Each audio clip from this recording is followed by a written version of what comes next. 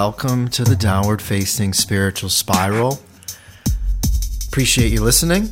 As always, if you dig the show, tell people about it. If you feel inspired to write a review on iTunes, that would be awesome, especially if it's good stuff. But yeah, I've been. One of my friends was saying something like, I'm really intrigued by what you're doing about, you're posting more podcasts, quick episodes, just some thoughts, and it feels sort of like a journal, a blog. And yeah, maybe that is what I'm doing. I'm not quite sure, but I think, to be honest, I do feel a little insecure sometimes as to what I'm doing. I posted a podcast yesterday, and I used Hitler in the title, and I felt like, oh God, is that weird to do? And I ultimately changed the title, and because I didn't want people to get the wrong idea about me. And I actually think the podcast was taken down off of iTunes for like 8 hours because I woke up this morning and it was gone, and then I changed the title and then it was back up again. So I think we all get insecure, and we all want to be liked. And that's a normal thing to sort of experience. And we all want to be understood. We all want to be heard. And I'm bringing this up because, I did feel some insecurity this morning when I woke up and saw the podcast was taken down. And I was like, oh shit, did I piss people off? And I think and I even thought about my podcast. I thought, gosh, am I making any sense? And I'm bringing this up because there's two students of mine that come to my yoga class pretty much every time, and they're really nice, and clearly they must like my class, or else they wouldn't come all the time. But and I've become friends with them a little bit. I really like them, and I introduced them to the interview that I had with Colin Wright. I told one of them to listen to it about 2 months ago, and he really enjoyed it and really dug it.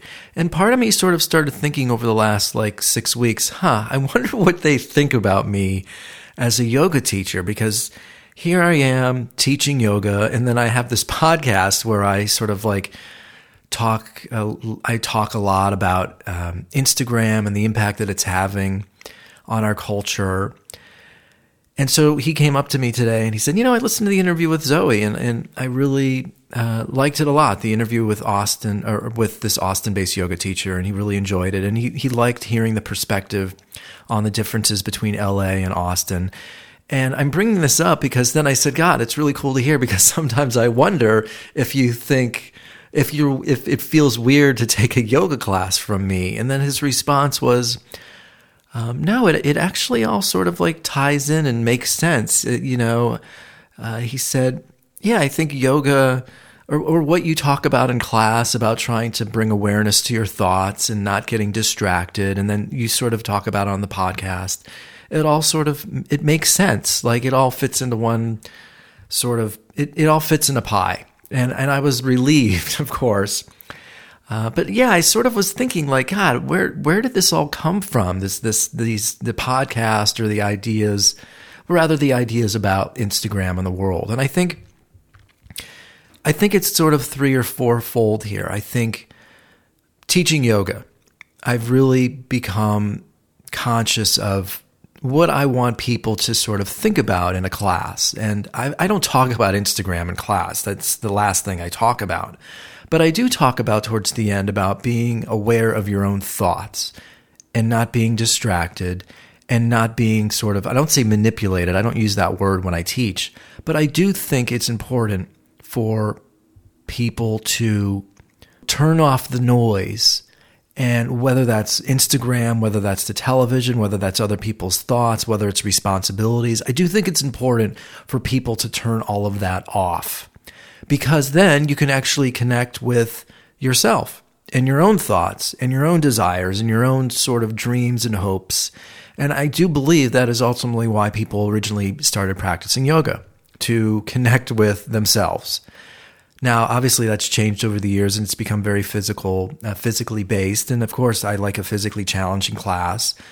But I think as a yoga teacher, it's a responsibility of mine to remind people to connect with their own thoughts, whether and that could be in relation to anything. So there's that part. I also started writing a book over the last 18 months, and I'm really in this middle of the second draft right now. And I think it wasn't until then that I realized, I'm really easily distracted. And I was wondering why. And this was sort of towards the beginning of the process of writing. And I came to a realization that it's because of Instagram. It's because of my cell phone. It's because of the dopamine. And it's because I enjoy getting likes. And it's a platform that I often turned to when I was bored or was passing the time. And I went through that probably for about a year before I started writing my book. And then I started writing. I was like, holy shit, this has to stop. So then I became proactive, and I became more aware of, why am I going to social media? Why am I turning to my phone? And even today, I'm starting the third section of my book, and I hit a wall. I didn't know how to begin it or start it. And I went outside for a walk and just didn't bring my phone and just was thinking. And I wasn't even thinking. I wasn't consciously trying to think of something. I just wanted some time by myself. And sure enough, in those 15 minutes, and that's all it took, it was just 15 minutes, I actually came up with this great idea. I wrote it down, and I was able to flush out this idea that I had, and now it's really good, and I'm really enjoying where it's going. So I think writing the book has really made me aware of the impact of technology and cell phone. I also have a couple friends that are minimalists, and they've been suggesting, they were very supportive of my creativity, and they're not just mine, just artists in general. And there is sort of this intimate process of connecting with your creative pursuits. It's a very personal thing. It takes time, and it requires attention. It requires deep thought. It requires focus. And so my friends have been really paying attention to that, and they've gotten me interested in the world of minimalism, and they've introduced me to people like Cal Newport and Colin Bright. And am I throwing away all of my stuff? No, not at all. But I am much more. I'm already a pretty aware person of my thoughts and my feelings, but now I'm pretty hyper aware now of the things that I digest.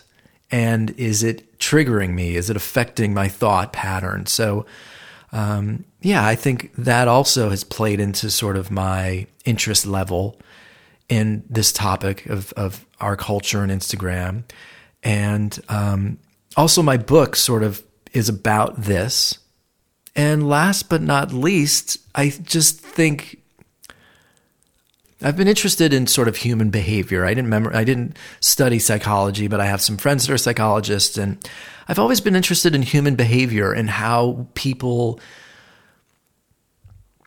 latch on to things, how we connect with other people. What is it? Is it the way we're raised? Is it our environment? Is it to feel safe? I think safety is a really big deal. People, that idea of feeling safe at home, it's so powerful. And what makes us feel safe? And what makes us feel comfortable? And what gives us, love or attention? And I this kind of stuff has always really interested in me. So I think I'm just blown away at how things take over our culture, whether it's Facebook, Instagram, the cell phone, music. How does music become so popular? Who's deciding what gets heard, gets seen? Who's sort of the gatekeeper at Fox, at CNN? I just think there's people out there that are deciding what gets heard and seen. And who are they? Where do they come from?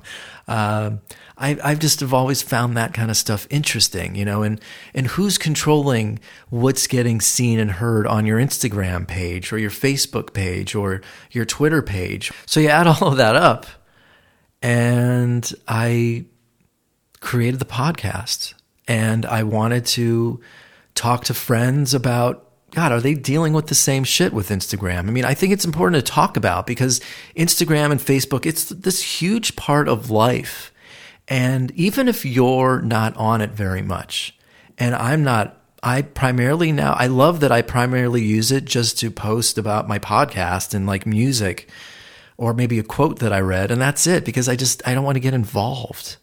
But I do think the vast majority of people are using it and they're being triggered by it and they're being manipulated by it. And our culture now is so affected by it that even if you aren't making it a part of your life, more than likely you have 5 or 6 or 7 friends that are affected by it. And that ultimately affects the way they think and talk, the way they communicate to you if you're not on social media. And it does have this trickle-down effect to everybody in our culture.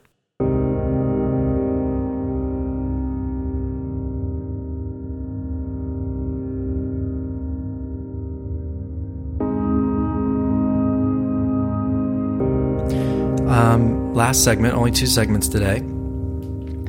Seth Godin. I don't want to get too much into Seth, but he's become pretty well known, specifically in marketing, and he's written a lot of books. I do find it interesting, though, that he sold his company to Yahoo, or rather, I think he worked at Yahoo in marketing. Let me just actually, hold on. I don't want to give you misinformation. He's an American author and former .com business executive.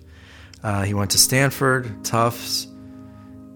So he launched something called Godin in 1995 using contests, online games, and scavenger hunts to market companies to participating users. Whatever that means. It almost feels like he's using similar tactics to like Vegas or what Facebook did with their gaming platforms to get people hooked. And he ended up publishing a lot of books. Oh, this is it. He sold that company, Godin, to Yahoo for almost $30 million and became Yahoo's vice president of direct marketing.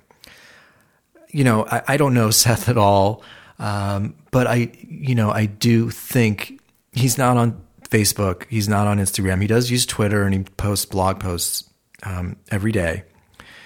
And he's sort of become sort of this marketing guy. But I do think he's also been the benefactor of a lot of money, obviously selling his company to Yahoo. So I think it's easy to not worry too much about Instagram and Facebook when you just got $30 million and you're not trying to sort of like promote your writing career. I don't know. It's interesting to me. I'm not saying he's a bad guy. I just think he has the luxury of saying a lot of things. I guess this is my point, and this gets to a post that he wrote that I found interesting. He says a lot of things that are well said and well spoken, but they feel unrealistic to me.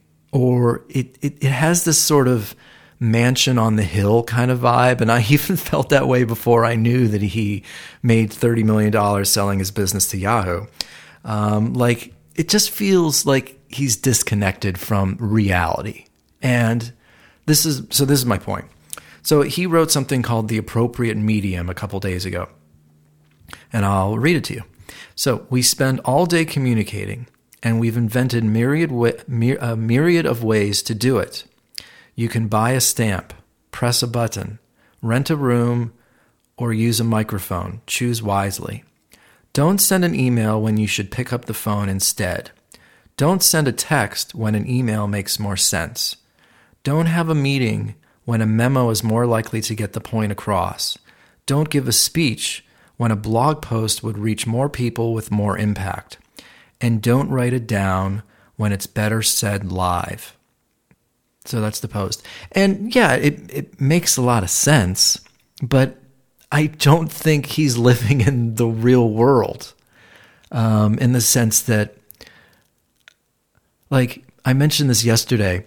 I posted something on Instagram, and then I got sort of a snarky comment from a friend, and I just sort of ignored it. And then I got another more snarky comment from Vetus, and I was about to comment back, but then I said to myself, wait, I don't want to have an exchange on Instagram. I want to actually call him and talk to him. And fortunately, I actually have his number, and so we could have a conversation. But what Seth's talking about, it's not realistic because, for example, there's sometimes people where I will call them and they won't call me back, or I'll text them and they won't respond to my text, but then I message to them on Instagram and they get back to me. And there's other people out there that don't ever check their voicemail anymore. They only communicate through text. And I've actually noticed over the last year that people don't really respond to my emails much anymore. Like, I've emailed hotels to get gigs, no response. I send a Instagram message to the hotel and they write back to me like within 2 hours.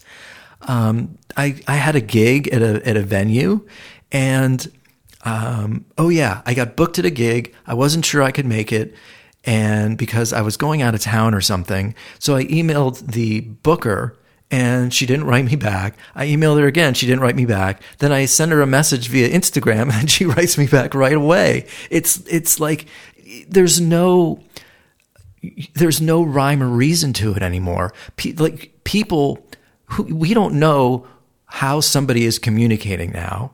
They could be using WhatsApp. They could be using Instagram. I mean, kids now, and I just got off the phone with a friend of mine whose daughter is like 16. She doesn't talk anymore. She doesn't talk anymore on the phone. Like, literally. The only way she communicates is via text. So there's like this sort of wild, wild west of communication going on. We don't know who communicates. We don't know how anybody communicates anymore. And the vast majority of people aren't really talking much anymore. And so in Seth's sort of world, yeah, it makes sense to actually, if somebody to have that much awareness and know it all, to like, oh, I think I should send a memo instead of an email, or, I should call this person instead of text them. No, that's just not realistic. And we also sort of live in this reactionary world and instantaneous world where 24/7 people expect to get a hold of you all the time. They want a response like right away. And I'm guilty of it too.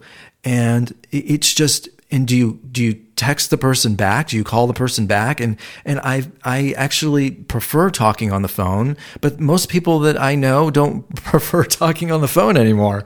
There's a very few people that actually do that anymore. So anyway, my point is that Seth, I like what he's doing. I like some of the things he's saying, but it doesn't feel realistic. This world now that we live in it's chaotic communication. It's reactionary. It's instantaneous. It's filled with expectation. It's filled with ego. And, that moment when Vitas writes a comment on my Instagram post, yeah, I was about to write something in response right away because I was reacting quickly. But then I came to my senses and I gave him a call. But let's say I didn't have his phone number, or let's say I didn't come to my senses, or let's say I was like much younger, or I was more emotional. I think that's the thing. That's my last point, and then I'll say goodbye. We live in such a hyper emotional state now, our culture. Everybody is reacting fast, quick, instantaneously. They want to be the first. They want to be the best. They want to be right. They want to call out people. They want to bully people. They don't care about communication anymore. They don't care about hearing or seeing the person anymore. And when you're on Instagram and you get like 20, 30,000 followers, you obviously don't have 30,000 followers. You don't have all of their phone numbers. The only way you can communicate with them is via Instagram if you choose to, or if you're on Twitter and you have like 20,000 followers and somebody tweets at you, even though you shouldn't be looking at it, people still do. And then are you going to tweet back and then go on in that exchange? And people will say, oh, just ignore that tweet. But the reality is that people by nature are insecure and they're curious what other people think about them. So the vast majority of people are going to go look at Twitter to see what people said about them, but then they can't respond to them because they don't want to engage or they don't have their phone number. I wish it was as simple as Seth sort of makes it out to be. It's not that simple anymore. So, and this is the other thing. I'll end it this way. I tell people, I still use Instagram because, again, I think if you're an artist, I do still believe if you're an artist or if you're a creator, you have something to sell, it's important to use Instagram, Facebook, Twitter to get the word out. So maybe I'm trying to figure out and speak with people how to navigate a social media platform where you know it's important to use to share your creative pursuits, but you don't want to be affected by the manipulation and the bullshit that's found on Instagram. And I think I've sort of sorting it out on my own. But anyway, so it's been nice to talk to like other artists and yoga teachers and sort of figure out how they deal with it. So yeah, that's the podcast. I appreciate you listening.